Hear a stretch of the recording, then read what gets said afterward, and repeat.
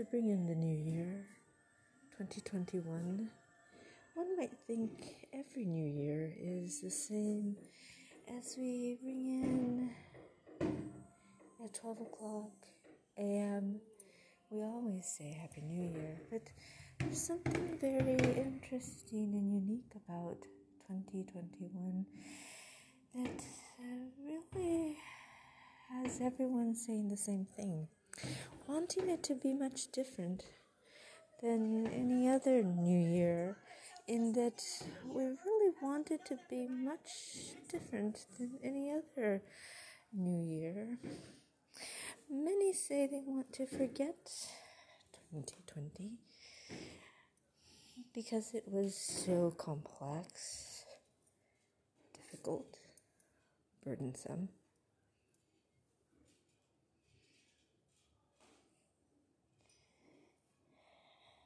Burdensome in such a way that it made so many people suffer, and it was heart-wrenching to so many because of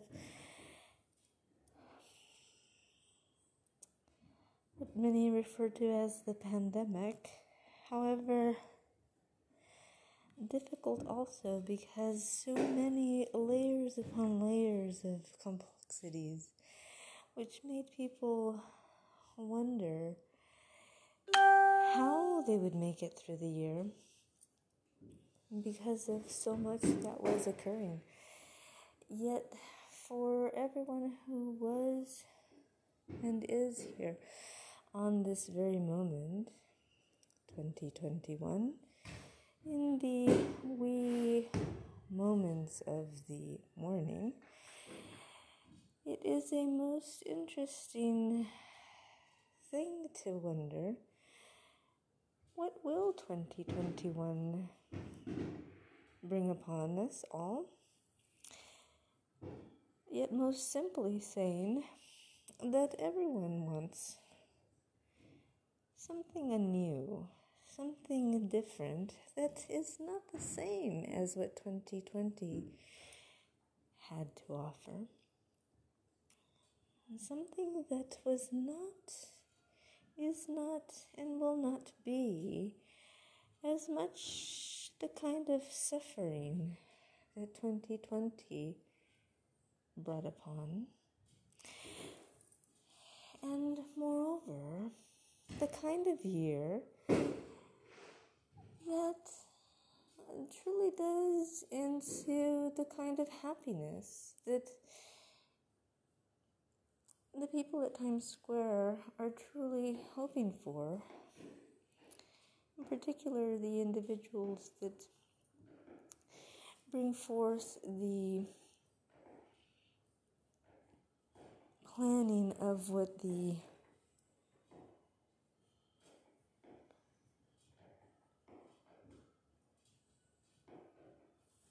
ball itself symbolizes when it is brought down at 12 a.m. and what that symbolizes every year in beginning a new year. For 2020, the year was to symbolize serenity. 2021, the year is meant to symbolize happiness. And so let's all truly think about how that happiness can be brought upon for so many more people in such a way than it has been in the previous year. And as we do, what are the ways that one can be more melodious, more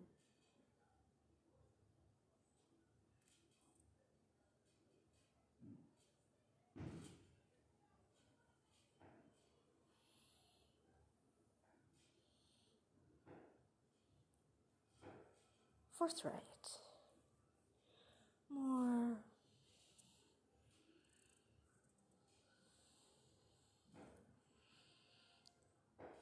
contemplative.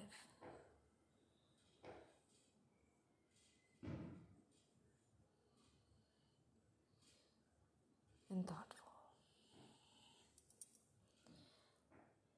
In a year that will continue to require much of us, because we truly cannot forget the responsibilities that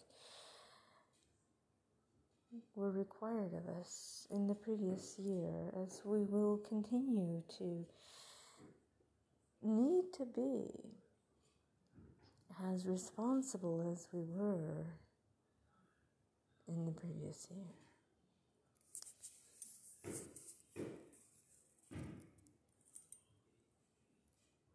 If not more. Nonetheless, to happiness, to renewing a sense of calm, steadfast understanding of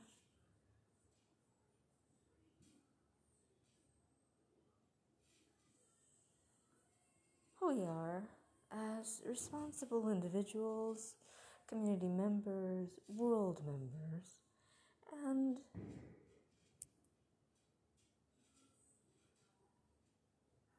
contributors to a world economy.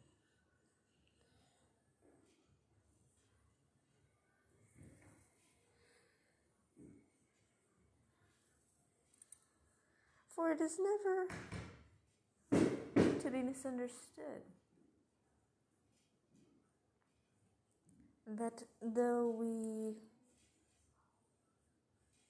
may have our immediate responsibilities, we are part of a bigger community that often reminds us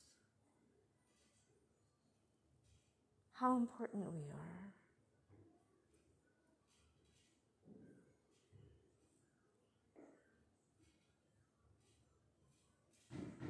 On a daily, on a weekly, on a monthly, and on a yearly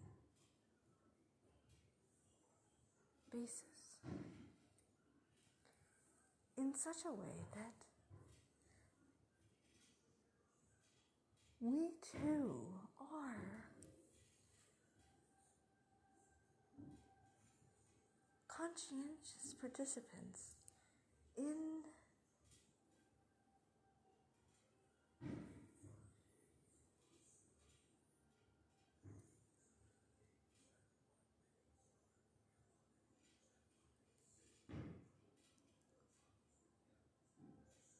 the future, the present, in the past as it was, as it will be.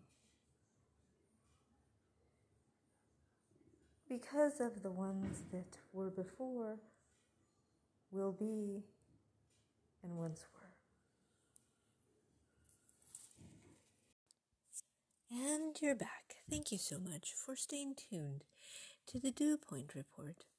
And the reason being that just a few days ago, we were all so overjoyed to welcome in 2021. Imagining for a moment that we would simply see the events of 2020 in the rearview mirror. And that if it was still to be a difficult year, 2021, that perhaps the tribulations would remain in the passenger seat, not in the driver's seat, and in such control of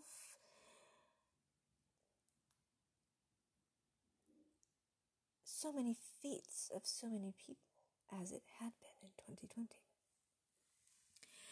And so with this true optimism, many set out to have celebrations that were quite scaled back to what previous years had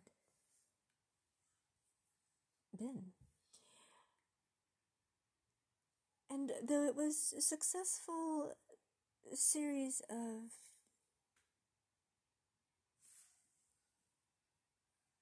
evening events that were socially distanced and very much aware of what the entire world is going through, not only in each community, towns, cities, metropolitan areas, all recognizing that in many instances, not everyone was getting together in the same way as people had in previous years.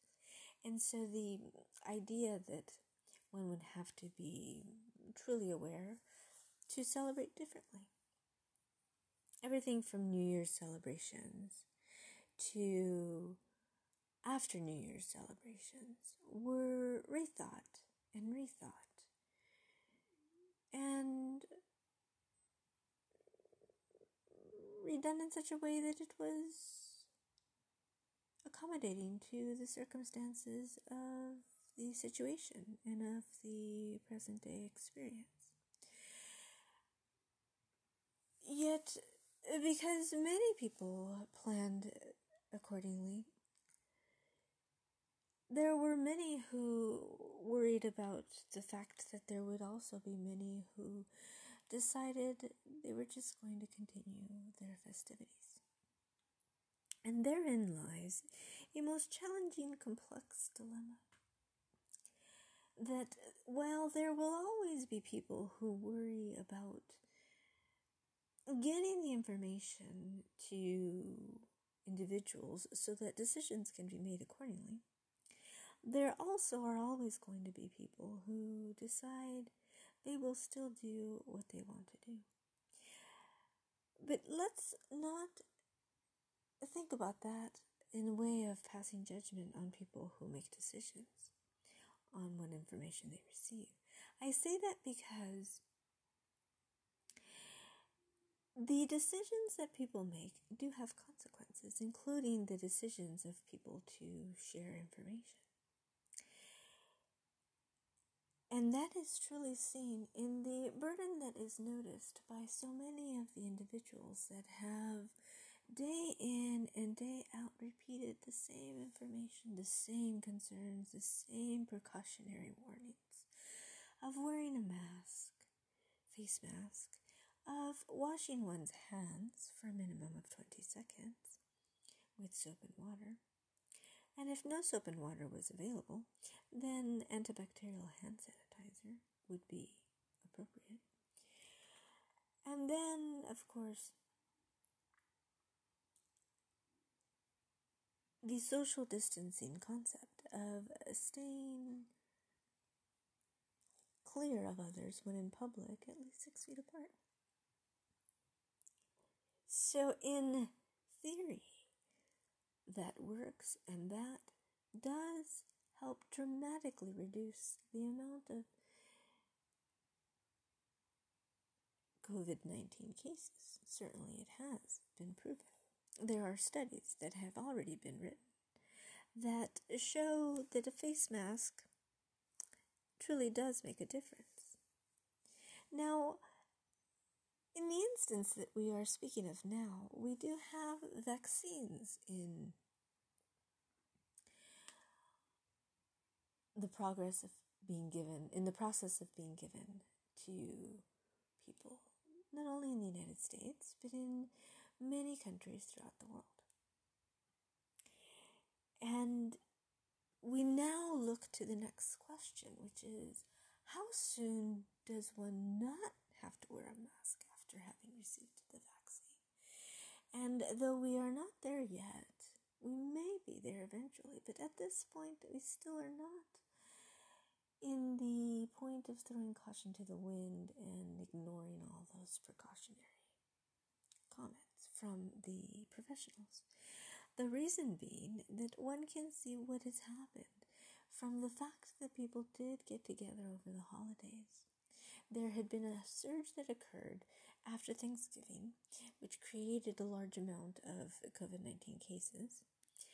And then people gathered over Christmas, and there was another surge of people seeking attention at hospitals, and that created another increase in cases. And additionally, one can see the effects of people having continued to gather. Now, there are instances where there are other reasons why people have become ill, and not having to do with them partying or gathering together. So again, my thoughts are not in a sense of passing judgment by any means.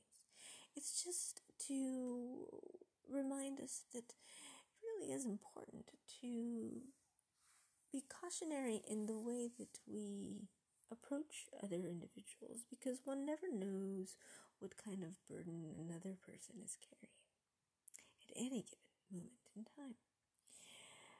And it is so clear, it is so apparent that this pandemic has affected so many people in so many ways. Not only has it made people feel a sense of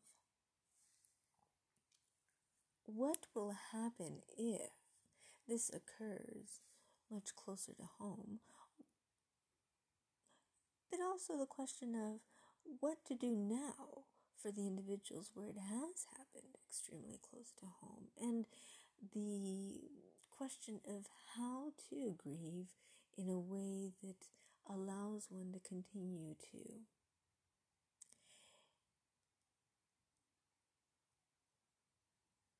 live a fruitful life, yet recognizing that the challenges faced were critical, were serious, and need their own level of attention.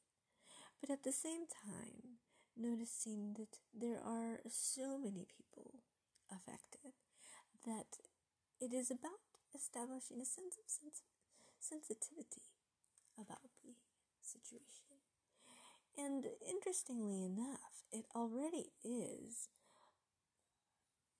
many days into the new year, such that with today being January 9th, going into January 10th,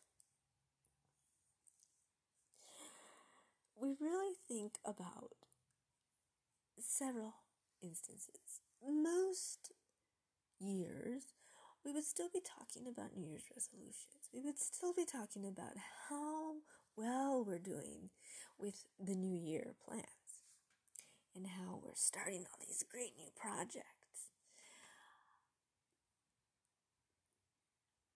And the conversation seems to flow steadily towards the same instance of COVID-19. And there is a sense of exhaustion, a sense of fatigue, mental fatigue over the same conversation and the repetition of that same conversation over what has now been more than a year. But it often becomes overwhelming for many, especially because of so many cases that have occurred, particularly with now we are seeing more loss than one can fathom. For example, in one day, just a few days ago, there were 4,000 people lost to COVID. And that's one day. We had not ever been at that amount of loss in one day.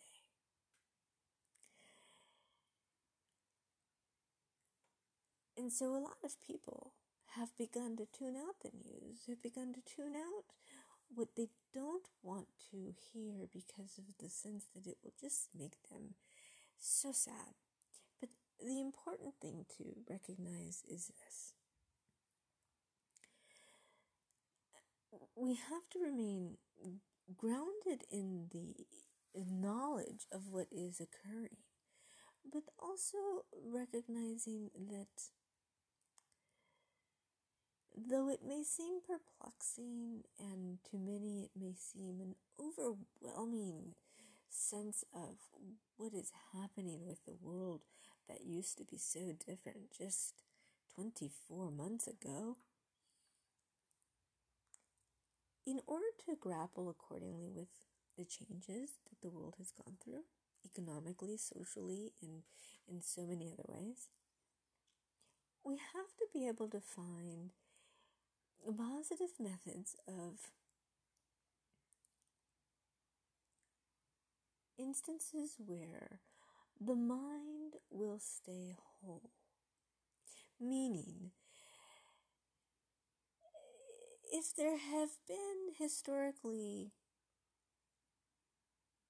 people that one has been able to speak to, that you've been able to stay grounded with, meaning been able to find a sense of solace, a sense of depth of understanding, someone who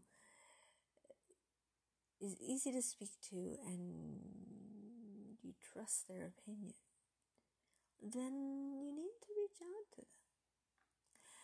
And what I mean by that is giving them a call, writing them a letter, sending them an email.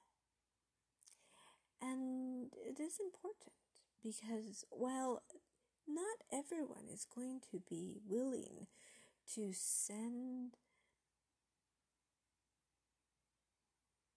a letter, to make a phone call, it is in that moment that one decides, am I going to connect with that person I haven't spoken to in 5, 6, 7, 8, 9, 10 years?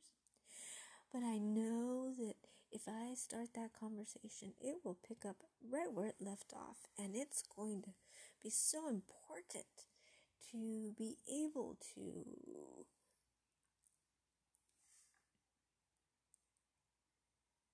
settle the mind in such a way that instead of letting a lot of things take up space in the mind, that without having a conversation about it, they just circle about as if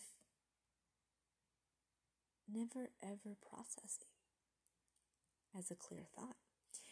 Once having that clear conversation with someone who is able to help process that conversation, truly a person does find that that sense of burden of what all is going on in the world does change. And then instead of feeling as if though you are the only one carrying this burden, that the news or the radio or perhaps a magazine you read or something that you become aware of, is suddenly, instead of feeling surrounded by all this energy that can be seemingly consuming, emotionally draining, if you have found that appropriate person to be able to process all of that concern, then it becomes less of an individual burden and more of a personal understanding of the sense of responsibility of how then you can handle the not only information but the responsibility of how to be an individual during this time of global concern.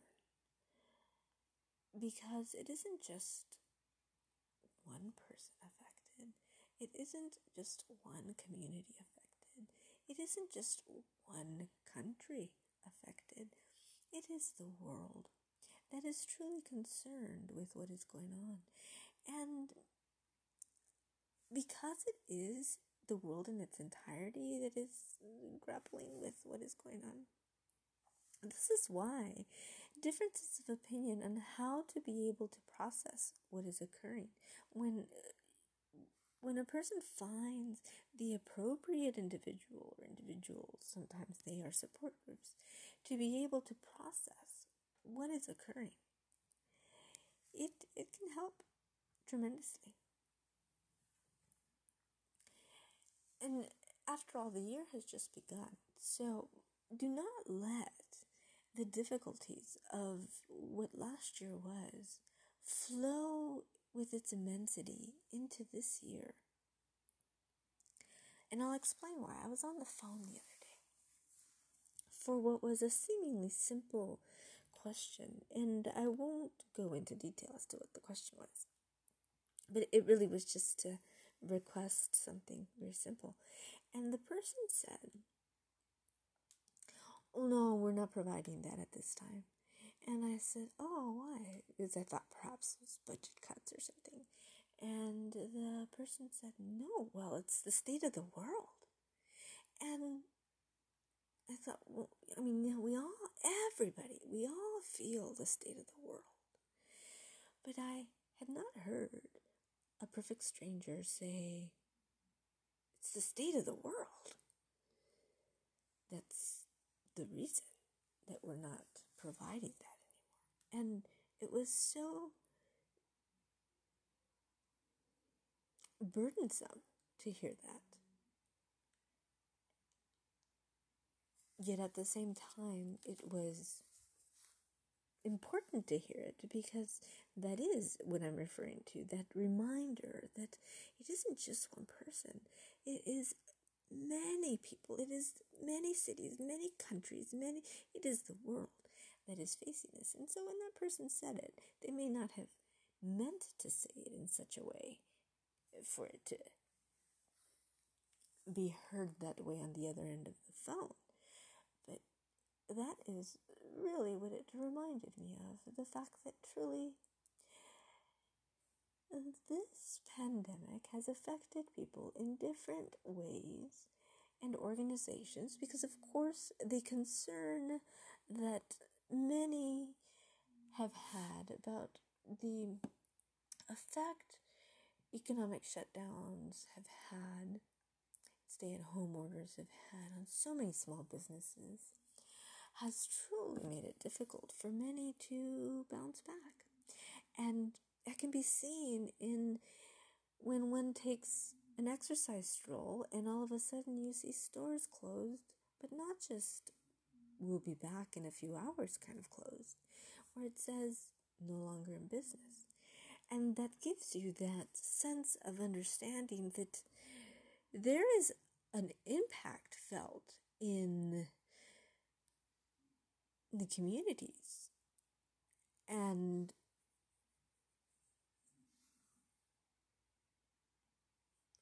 small businesses make up a large portion of what economic stability really is. Now, large corporations also are important because they help flow a certain sense of traffic for infrastructure and large employment of many employees. And there is a strength about large corporations that is also to be respected. Do not get me wrong. But there is also a certain level of respect that is owed to all the small business owners in communities near and far that day in and day out get up early and stay at work late and work hours that they do not plan on working in order to ensure that their programs are available, their services are available, that their customers are happy. And it all ends up seemingly easy, and most people don't even notice that anything is wrong. And the only time somebody notices is when the doors are closed, or when there are fewer people in the store, and there are fewer employees in the store, and or phones don't get answered, and then people start complaining. Well, why didn't my call get answered? But what people don't realize is when economic times are tough, it affects the people who are trying to keep the doors open as well. And this is why the sense of symbiotic respect is essential in times as these, because the frustration levels can easily be reached when stress is at an all-time level. But finding the moment of solace to be able to appreciate what is functioning and strengthening that, and then also seeking ways to bring back programs that were working and that were effective. And for people who want to stay in their particular industries, to be able to encourage them to return, because clearly there will be people who decide a different industry is better for them. And once they decide that, they will find a way to develop new skill sets. And so then the other ways in which communities and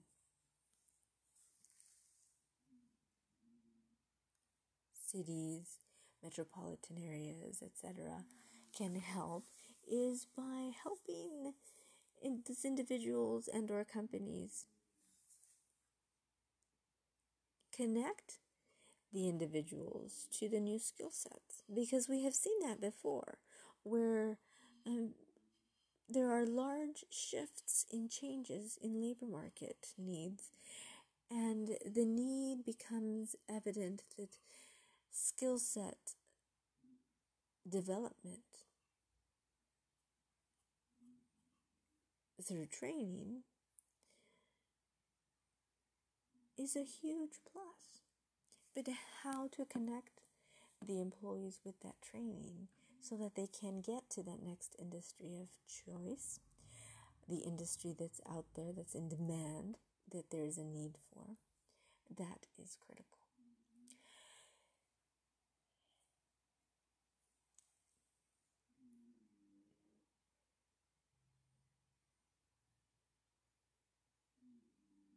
Not that that's easy for everyone. Some people will embark on new skill sets that require a 1 to 2 hour class. Others will embark on a 1 to 2 year program. And others will embark on a full new career. And that is, I think, and I believe, and I understand fully what we will see in this next year and 2 years, the changes in the economy. We are going to see individuals that have entered new job markets that are in demand, individuals that have transitioned from other job markets into new job markets, and individuals that are creating new job markets that are in demand. And it's fascinating times, even though they are some of the most difficult times. But even with that said, there are people being left behind in this economy, and let's not forget about that. I'll return in a moment because I want you to think about, in such difficult times, who would be left behind and why? I'll be right back. Yes, and welcome back. The previous segment I had named "This Year is Off to a Running Start." But truly, we need to ask ourselves, in what direction? Is it a direction that is constructive, or is it destructive? Is it dismissive, or is it inclusive? Is it a direction that really listens? Is it a direction which inhibits the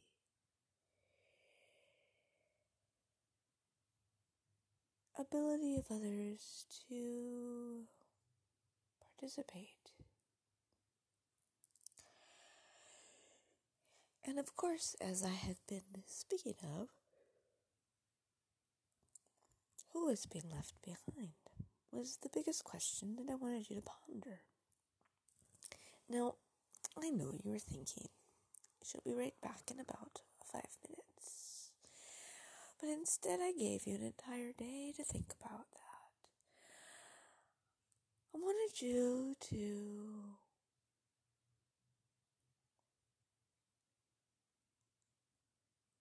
do what people do, whether they meditate, hesitate, legislate,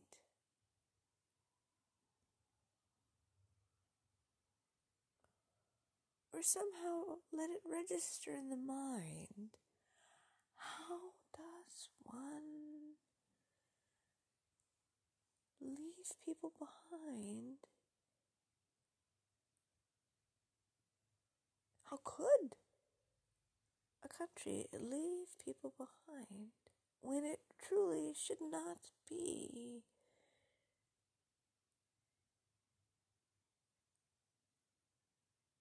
Even possible to leave people behind.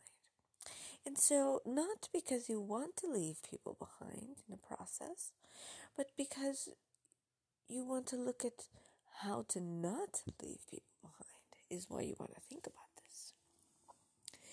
And I began to think, well, should I return to the podcast for a brief moment and think about what those situations are where people get left behind? Or let it really resonate a little longer? And I let it resonate a little longer for that instance that you might really think a little further, deep into the crevices of the mind, why it is so important not to leave people in a process that is so important. So, what are the reasons upon which people get left behind when there are processes where people should not be left behind? I am surprised. No one knocked on my door. No one rang the phone. And no one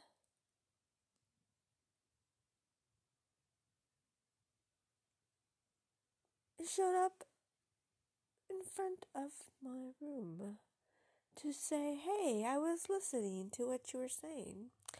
And it left me thinking, and I have a question.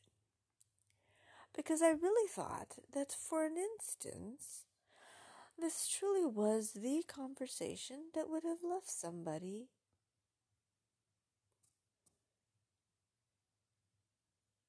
wanting to have the depth of conversation that would want a little more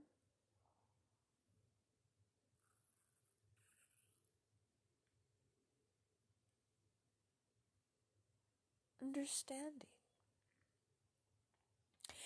And no one was there. No one wanted to know what is truly going on. But I will tell you this. It does resonate in the mind.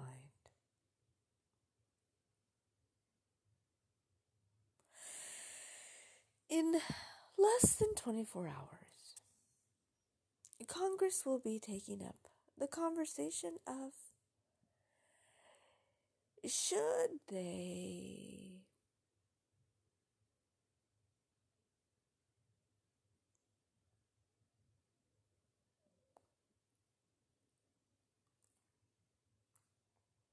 vote on further articles of impeachment.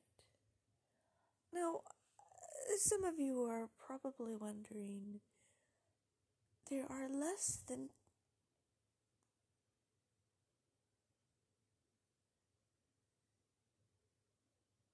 25 days until the end of the current presidency. Why would they be discussing it now?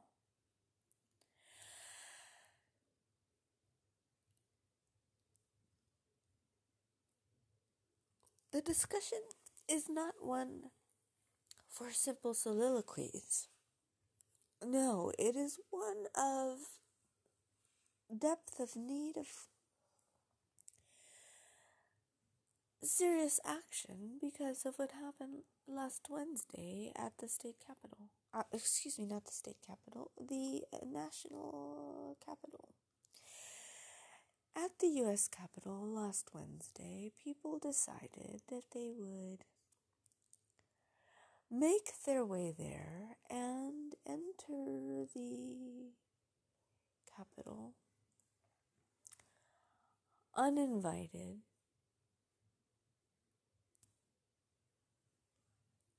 Now, it is the people's house. I understand that. But they broke the windows. They entered the building in such a way that it violated so many procedures and laws. And they did so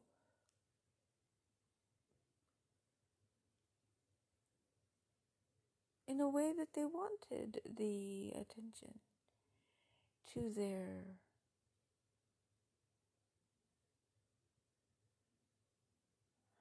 ways of life, which are not attuned with the way democracy is in this country. And at the particular moment upon which they stormed the Senate chambers,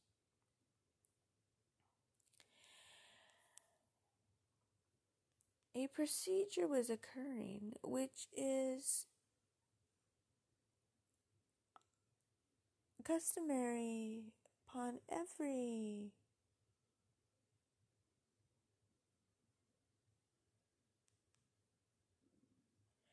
peaceful transfer of power from one presidency to another when there are elections that are about to be certified. The Electoral College was about to be certified.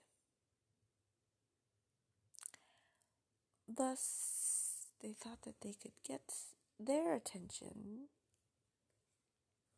set on them and disrupt the business of the Senate. Sadly, they did disrupt the business of the Senate. They disrupted, but also sadly, 6 people lost their lives. What they did not accomplish was destroying the fabric, which is the foundational existence of the American democracy. They shook it but for a moment, but they did not destroy it.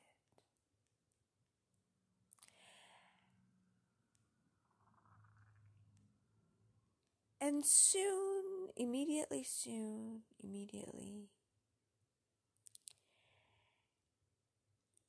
the trained professionals at the U.S. Capitol secured the building,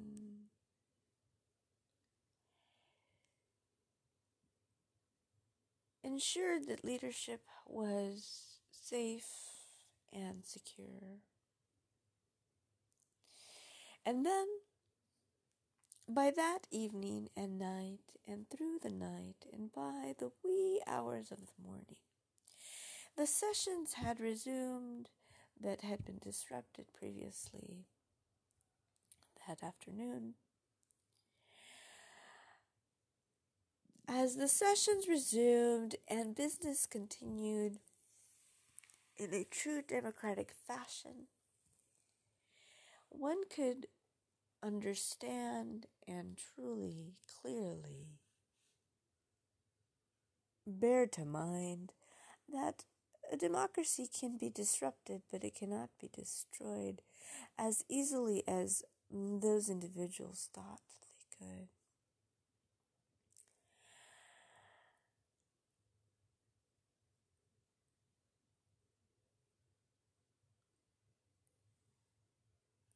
And so the business of certifying the Electoral College was concluded. We do have certification of who will be our next president. But it is a sad, sad thing to say that what those individuals were trying to bring attention to themselves with those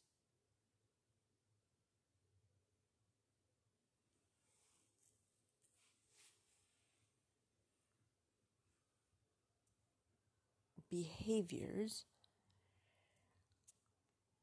the violence upon which they brought to the Senate chamber resulted in, as I mentioned previously, 6 fatalities.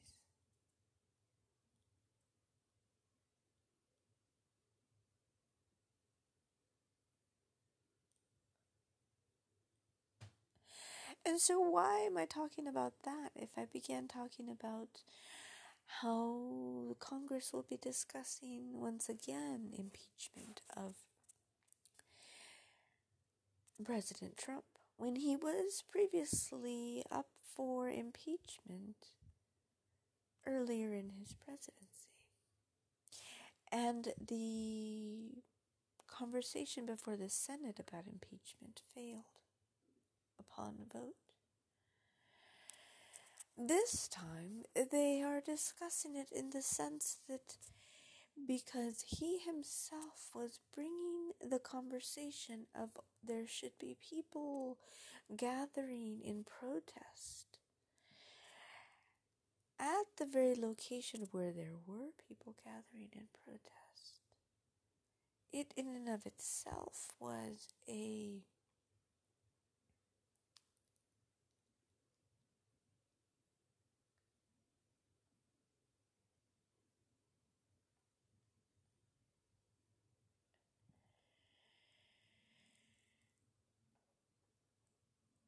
creation of the event upon which the events resulted.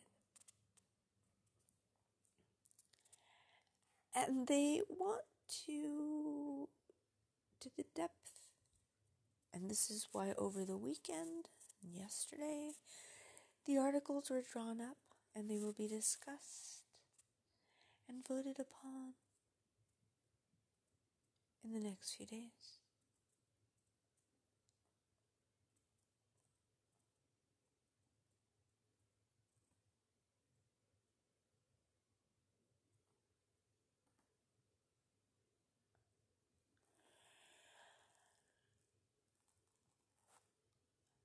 How the 25th Amendment applies in these particular circumstances, as perhaps he is not well enough to carry out the rest of his presidency. Upon which there you have heard some of my previous podcast segments where I have discussed the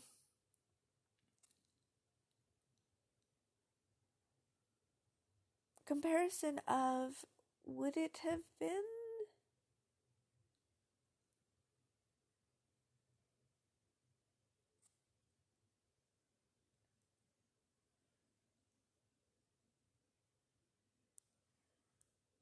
sensical to prosecute versus to impeach for the good of the presidency or for the good of the American people?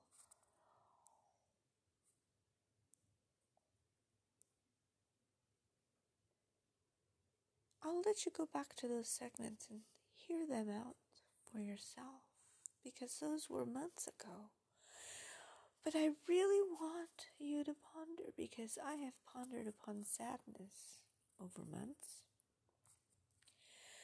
Would we have seen the sadness we have seen had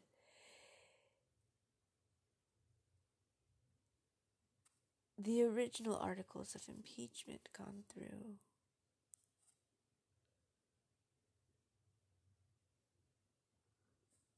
without the partisanship.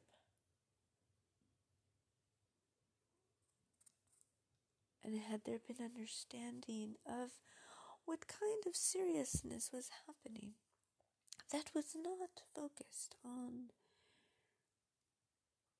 leadership that was looking at leading the country as a whole. There were many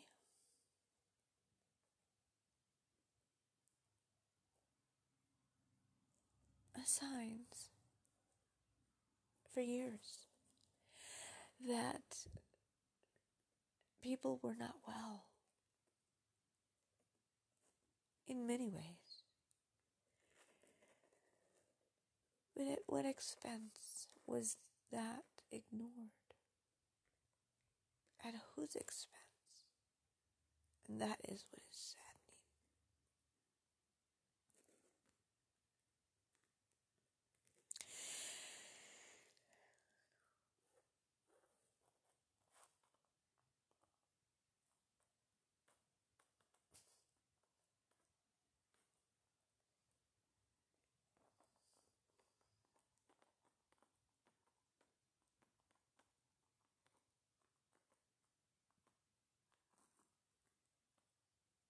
And there was one person that was interviewed by the press who answered himself saying he was there for the purpose of what he called the Insurrection Act.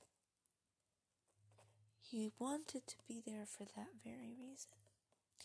And so if he found himself wanting to be, in that particular instance,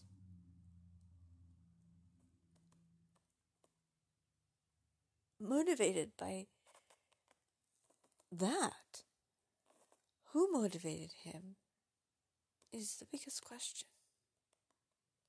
to arrive at that moment.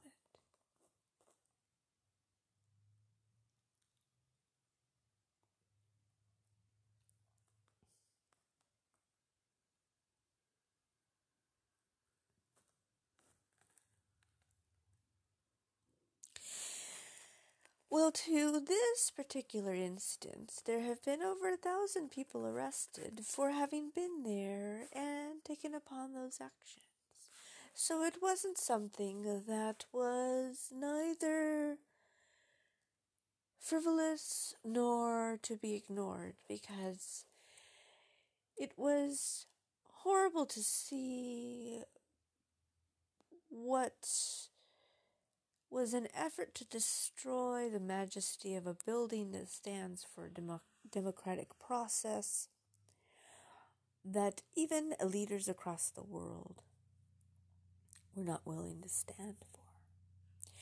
And I, for one, as a participant in this democratic process, would not stand for it either, because I do still respect this democracy and believe that it exists for the very reason that it is a democratic process and it has democratic principles which are to be respected. And that includes for every state that calls itself a sanctuary state. No, yes, yes, yes, no, yes, yes. There may be those that say no. Not all laws apply in sanctuary states, but I disagree, and that's why I say no, yes, no, yes.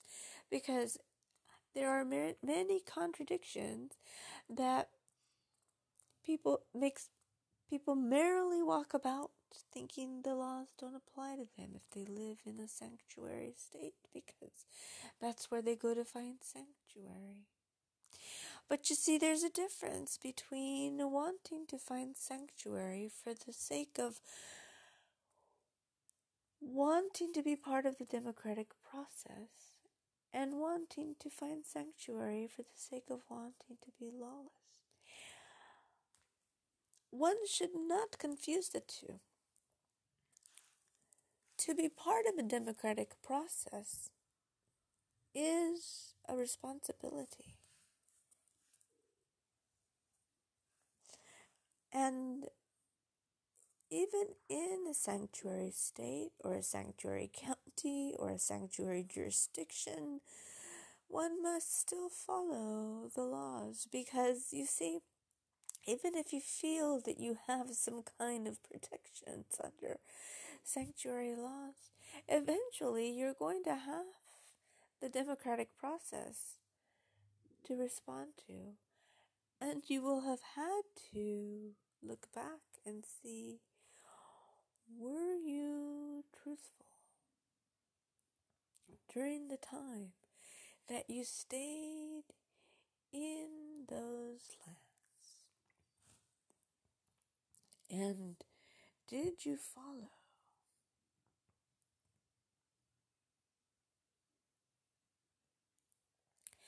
the guidelines as respectfully as possible? Because one does not live lawlessly in this world. There are laws to follow. And this is why we are guided by principles of responsibility.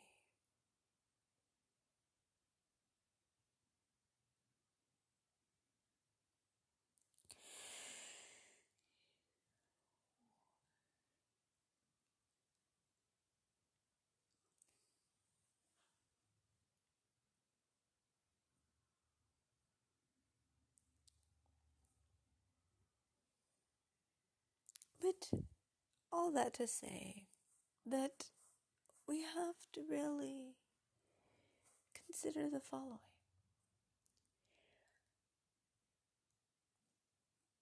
Democracies, and yes, it is sad, and I'll say it,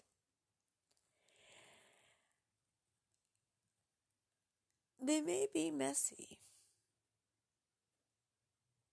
but they are often going through important processes in order to continue to flow in a sense of fluidity that allows them to continue on for next generations. And it doesn't mean that people cannot participate in democracies, but it certainly does mean that people cannot disregard the importance of the democracies themselves. And it also doesn't mean that people can disregard the people who protect the democracies as well. And so I think that last week, as horrendous as it may have been for our American democracy, this week will be a testament to how resilient it truly is. How it will bring to question what will occur with the leadership that may well have called to presence the very people that tried to destroy it at a very specific moment that was meant to be part of a pristine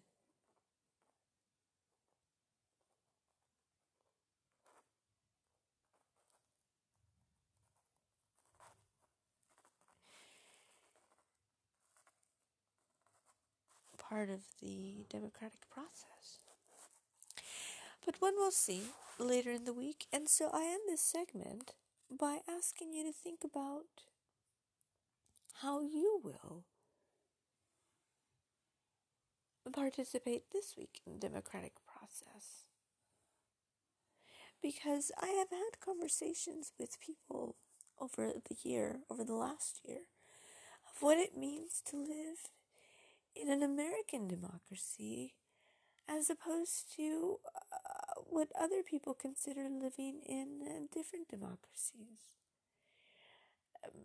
What I mean by that is other people have described it to me how they have lived in other democracies. And I have explained what it means to me to live in an American democracy. And this has been an interesting, eye-opening experience to be able to say, this American democracy is what I value.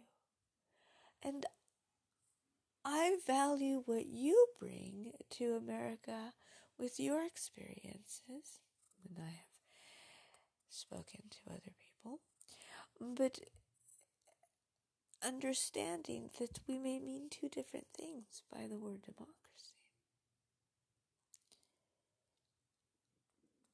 And so this week, I ask you, what does it mean to you to live in an American democracy?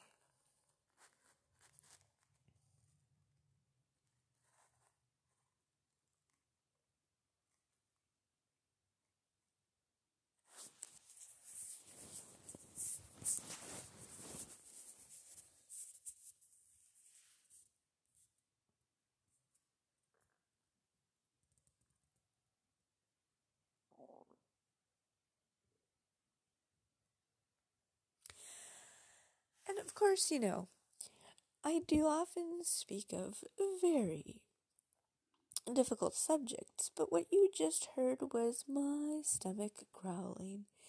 And so to give some levity to this conversation, I will tell you, I have not had breakfast yet. So, what am I about to have for breakfast? All right, I will tell you. I'm about to have my cup of Folgers coffee with some homemade pancakes with some chopped almonds. And yes, I'm going to drizzle a little bit of honey on there.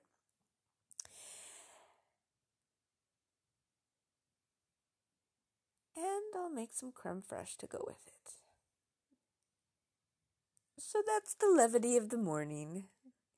Is you had an opportunity to hear my growling stomach, and now I'm going to enjoy my breakfast. So if you've had a laugh from that, I hope you did.